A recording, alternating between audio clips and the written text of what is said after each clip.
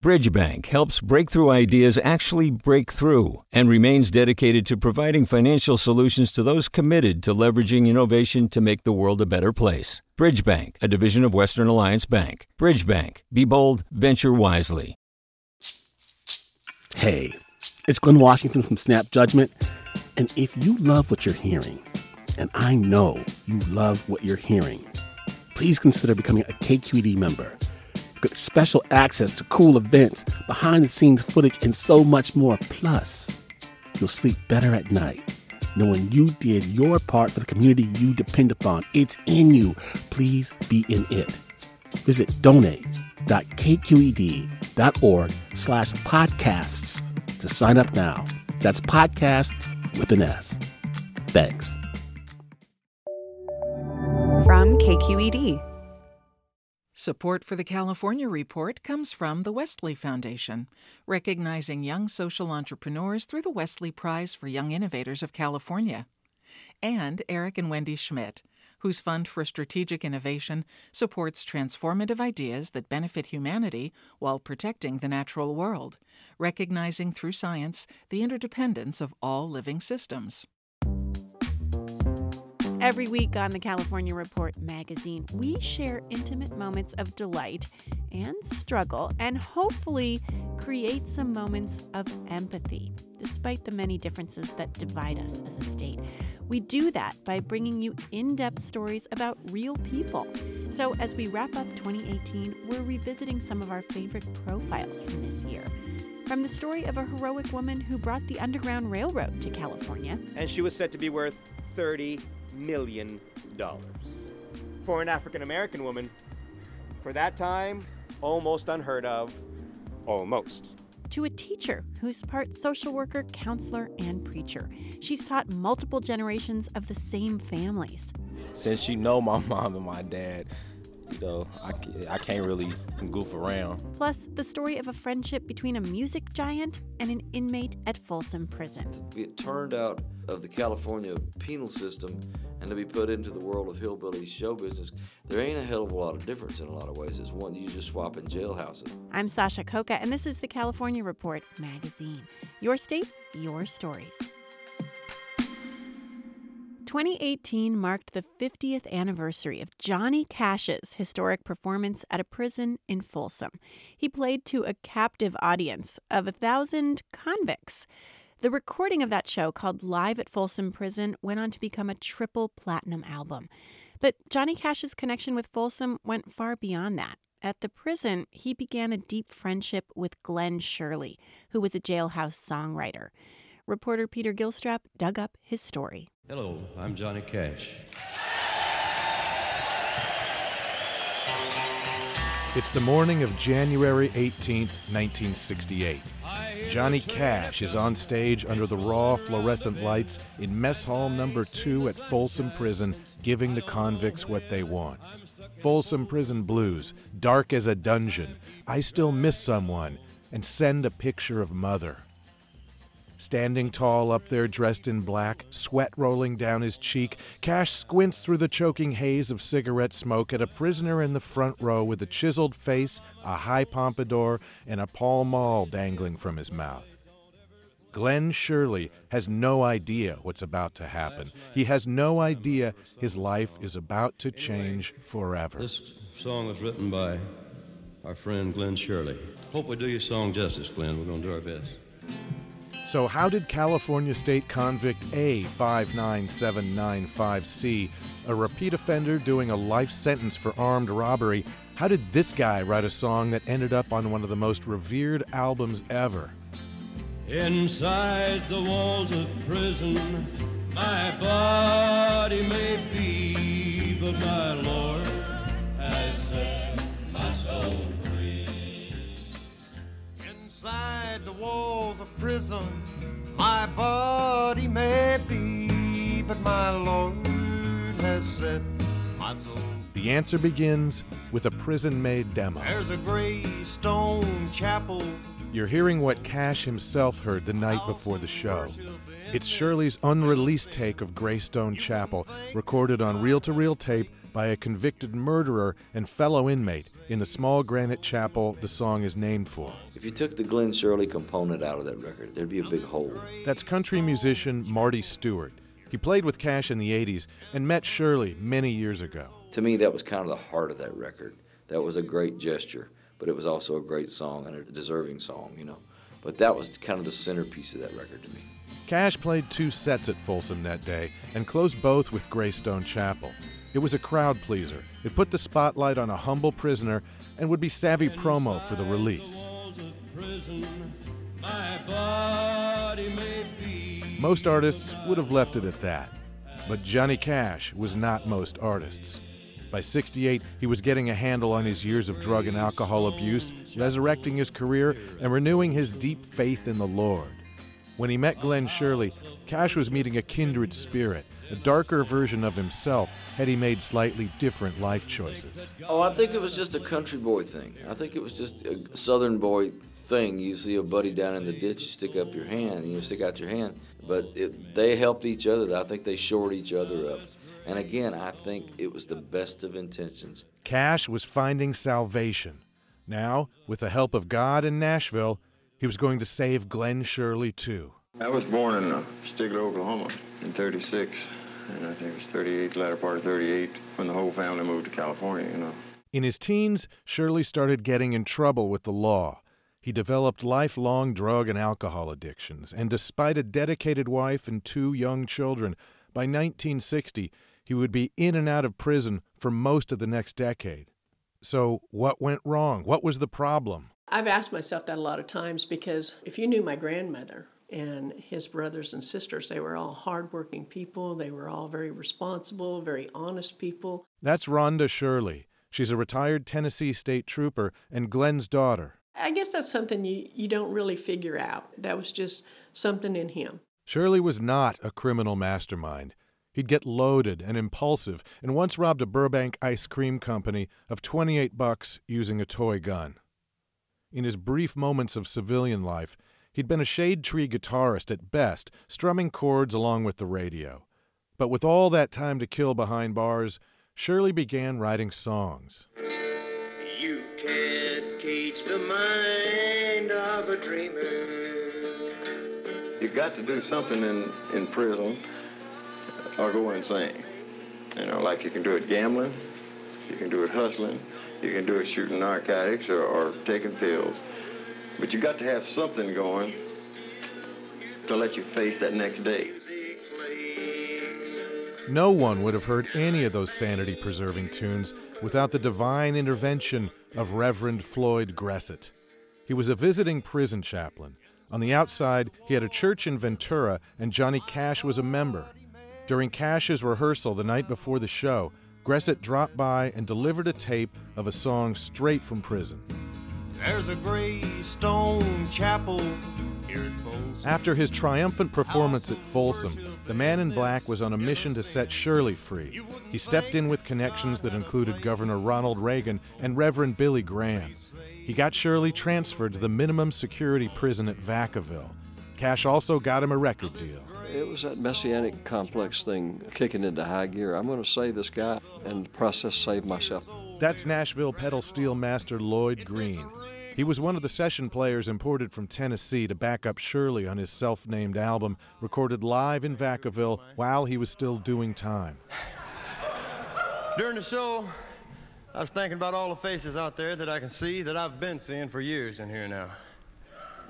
Well, I got 10.5 years of this lockdown business, and I'm not proud of any of it, because every damn day hurt. Now, a lot of you got a lot more than that, but some of you got a lot less, because you're just starting. Well, for God's sake, man, don't let it take you 10.5 years in here to get yourself together. In March of 1971, Glenn Shirley was paroled, free again. His album was released a few weeks later. Cash moved him down to Nashville, gave him a spot on his road show, and signed him to a publishing deal. But Shirley couldn't play the Nashville game. He tried for about a year and a half, but he couldn't adjust to life beyond a cell.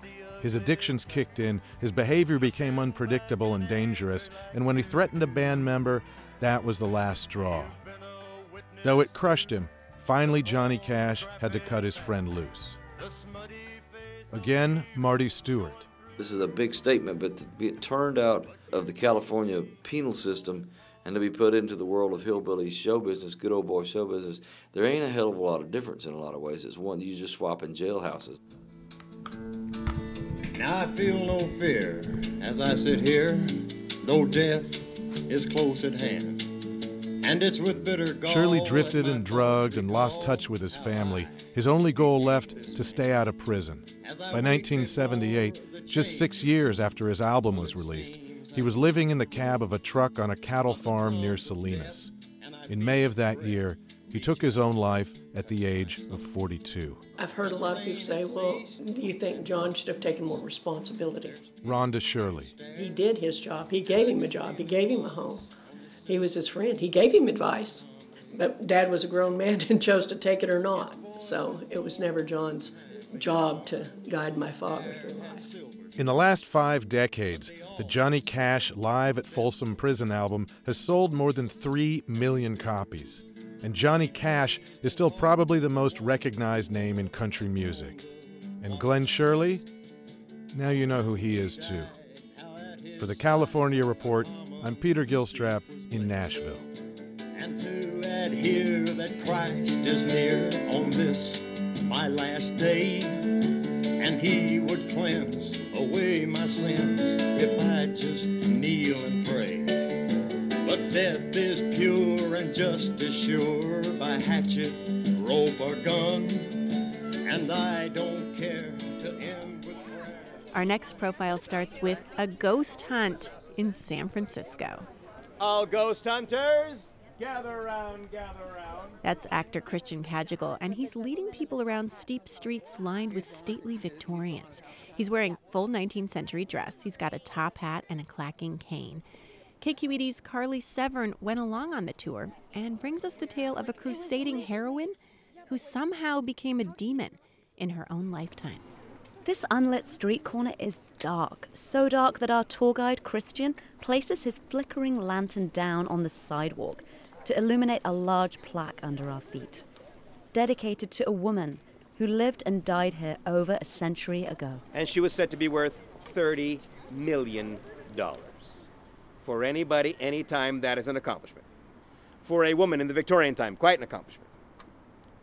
For an African-American woman, for that time, almost unheard of, almost. This, my friends, is Miss Mary Ellen Pleasant. The excitable crowd on this tour has come to be scared. But sometimes, Christian says, they get more than they bargained for. What is that? Mary's ghost is said to summon chills, frighten dogs, even throw nuts from the nearby eucalyptus trees at people like us. Not on your head, from behind on your back. Ow. After the crowds disperse into the night, I wondered, why would this soul still be so restless? I wanted to learn more about the flesh and blood Mary, and there's one person who knows her better than most, Sacramento writer Sushil Bibbs. Her life is so enshrouded in mystery because she was her own spin doctor. Mary wrote 3 autobiographies, but each one contradicts the other. Here's what we do know about her. She was born a slave in Georgia. She was raised in Nantucket in indenture. There on the East Coast, years before she came to San Francisco, Mary was a crucial figure in the civil rights fight, secretly teaming up with abolitionists and rescuing escaped slaves on the Underground Railroad. In this world, nothing could ever be as it seemed. She was very used to being covert, and she often said that words were made to conceal feelings and that she was good at it. And that double life included presenting as a white woman when she could. Early on, she married well and rich, and when she was widowed, she inherited all that money. $45,000 in gold from her husband's estate. And she made the journey by steamer to San Francisco in 1852, still passing as white. She found a town filled with men come to make their gold rush fortunes. They were far from home and needed somewhere to live, So Mary buys up boarding houses and laundries. All kinds of things that she thinks will be a niche in San Francisco to make more money. Thing is, she stayed close to the action in these boarding houses and often even cooked for these men. Why? Because you can hear secrets that way. And she used them as leverage to further her real cause, bringing the Underground Railroad out west. You see, only San Francisco's growing black community knew her as a black woman. They called her the Black City Hall, the place where you go to get what you need. She helped African Americans get jobs on steamers and in homes and in her own businesses. Not only that, almost a century before Rosa Parks, Mary Ellen Pleasant challenged the city's segregated transit system. She won in and out of court, and in 1868, African Americans could ride the trolleys in San Francisco. After the Civil War, over a decade after she arrived in the city, Mary finally checked the box that said black on the census of 1865. Sushil, who also performs as Mary on stage, reads from her memoirs. My cause was the cause of freedom and equality for myself and for my people. And I'd rather be a corpse than a coward. But by the 1880s, the wild, mud-caked San Francisco that Mary Ellen Pleasant, the capitalist, had carved her way into, had itself transformed. Very much more overtly racist. Across the nation, emancipated slaves became a convenient scapegoat for the economy's woes. And as a wealthy, older black woman, Mary now inspired suspicion, even fear. And that is how a heroine becomes a villain. Now the press coined a racist nickname, Mammy Pleasant. And in 1883, she became entangled in the scandalous trial of a Nevada senator accused of seducing, then abandoning a young woman. That woman was Mary's friend. It was a trial like the O.J. Simpson trial of the 20th century and went all the way to New York, and it was reported everywhere, every day. Though she wasn't on trial, Mary was painted as a sinister crone with an otherworldly hold over the white people she was close to. But rather than rejecting the rumors, she defied them, encouraged them even during the senator's trial. At one point, she planted a voodoo doll and said that, he would die. He did die during the course of the trials. And also, to Mary Ellen Pleasant, voodoo wasn't just some scare tactic. It was voodoo, a belief system from her ancestral homeland of Haiti. It was Pleasant's religion from the time she was a child. She was born the daughter of a voodoo priestess and the granddaughter of a voodoo priestess from Haiti. Scandal followed scandal. When her wealthy white business partner was found dead in her mansion, his widow collaborated on a full-page smear piece in the San Francisco Chronicle. The headline? The Queen of the Voodoos. The press had used the language of the supernatural to describe her for years. And now they made her into a flat-out monster. And the public turned on her. They exploited those rumors and called her a blackmailer. They called her a baby stealer. So I would say that it was hate, revenge, and racism. Mary Ellen Pleasant died in 1904 in her 90s. After such a life, so many achievements, this was the obituary she received in the San Francisco Examiner. Mammy Pleasant will work weird spells no more. It's telling who gets a legend and who gets a ghost story. How we're remembered depends on who's telling your story. Or as our tour guide Christian put it, under those haunted eucalyptus trees in San Francisco. But when there's three versions of your life story, we don't know what to do with your life story. We stop telling your life story, and we forget your story. He keeps Mary Ellen Pleasant on his ghost hunt, he says, so that she's not forgotten. For the California Report, I'm Carly Seven.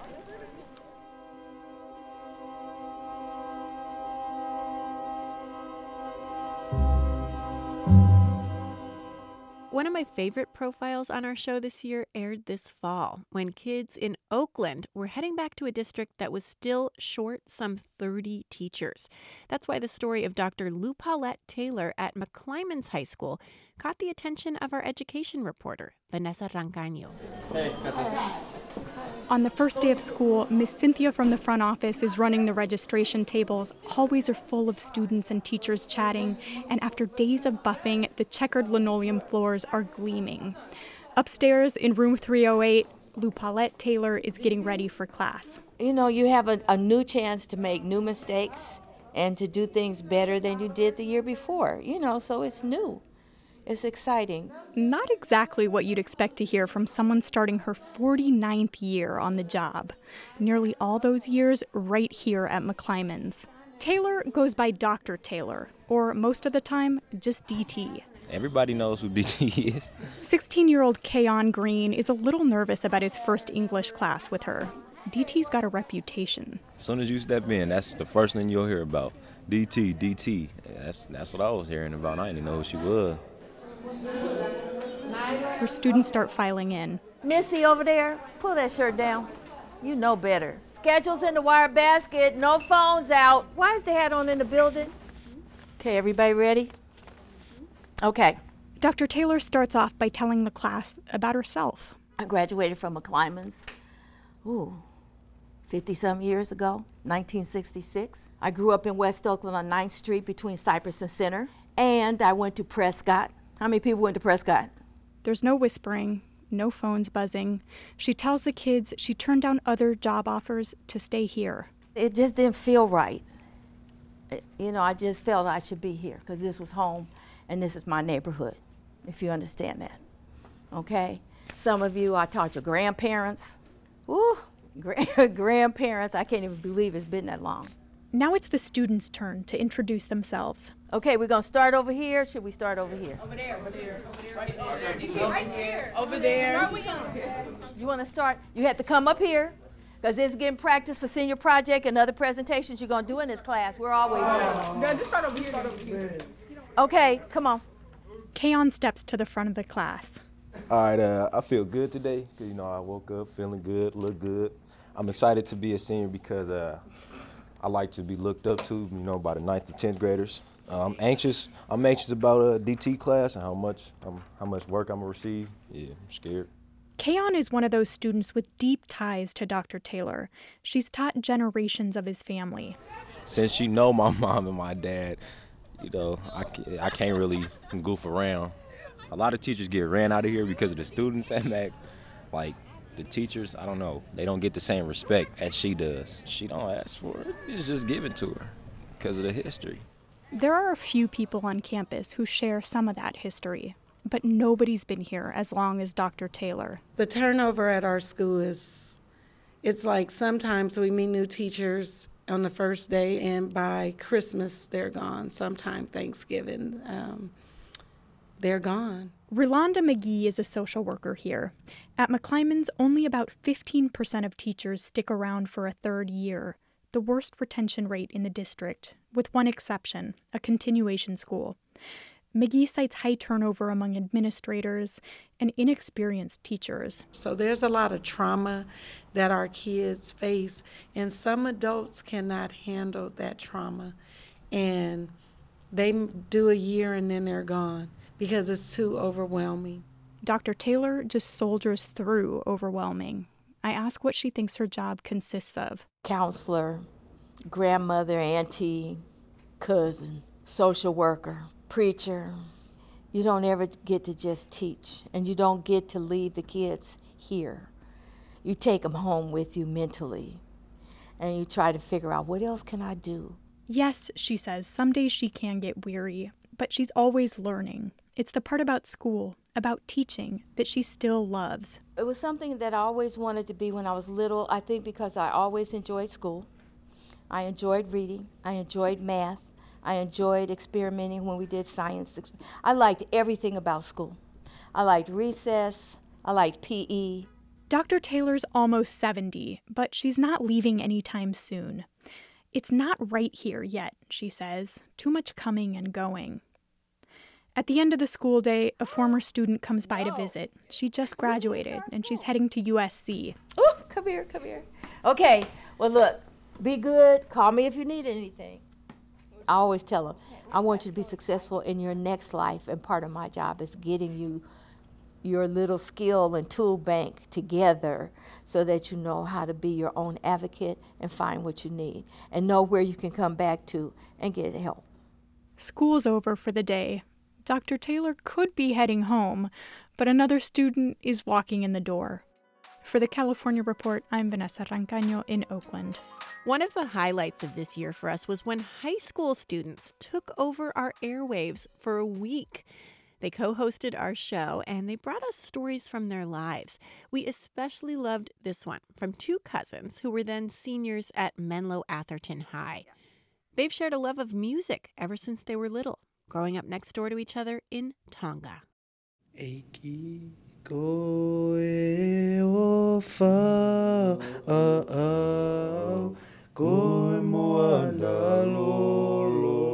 Yeah, I mean, we sing all the time. I don't even think there's a time where we didn't sing. My name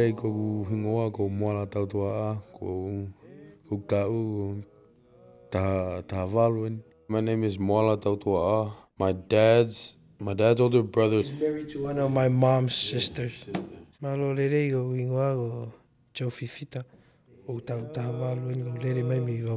Hi, my name is Joe Fifita, and I am 18 years old. That's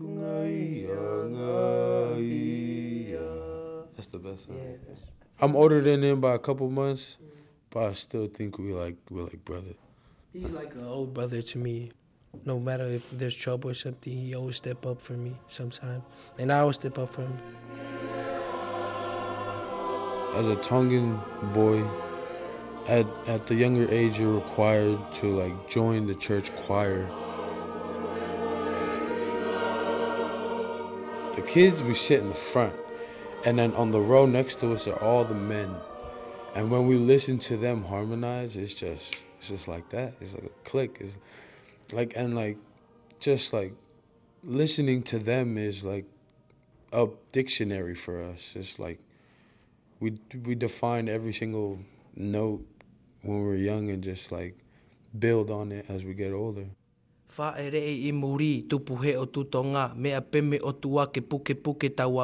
We just do random stuff which makes us happy, but it's mostly singing though. So we be like say, hey, where you at? I'm out the house. Well, you want to swing by? Yeah, I'm walking. Yeah, let's go. He start coming to my house, start singing for a little bit. We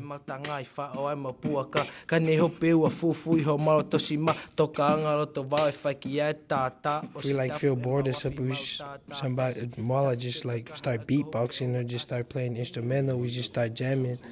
We mostly talk about life, just reading a story, talking about grew up in a poor family and stuff like that, and how the hell we got here in America and start finding life and education. I think music definitely helps us not do that bad stuff. Keeps us off the streets. You can learn from music too. Yeah, music to me is like a spirit that just comes through my mind. It's like a drug to me, and I'm addicted to it.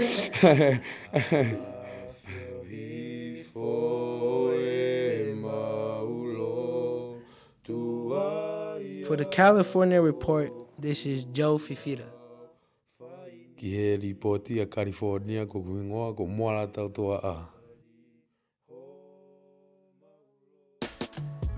And that's the California Report magazine. I'm Sasha Coca.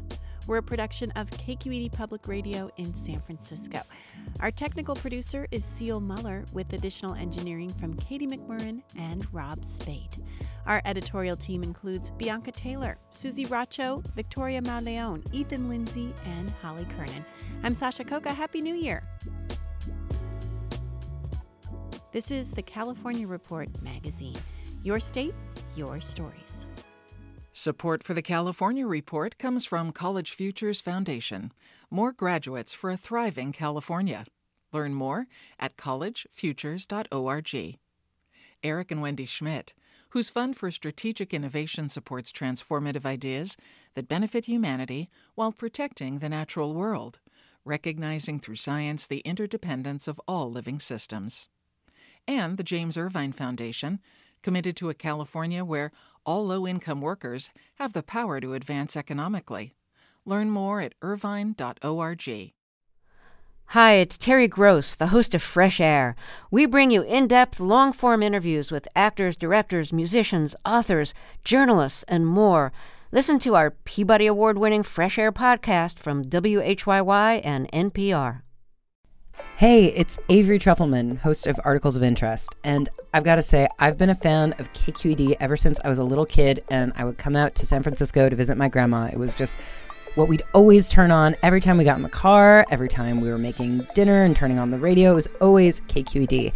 And then over the years, I've become a massive fan of KQED podcasts because this is local reporting at its best. These are answers to questions you've always wanted to know, interviews with exciting, unusual voices, necessary journalism, all told with love and care and artistry. And did you know that a majority of KQED's funding actually comes from members? It's just people like you and me supporting the programs they love, while also getting access to cool events, behind-the-scenes footage, and so much more. If you want to sign up and be a part of this amazing community, visit donate.kqed.org/podcasts to become a member today. That's podcasts with an S.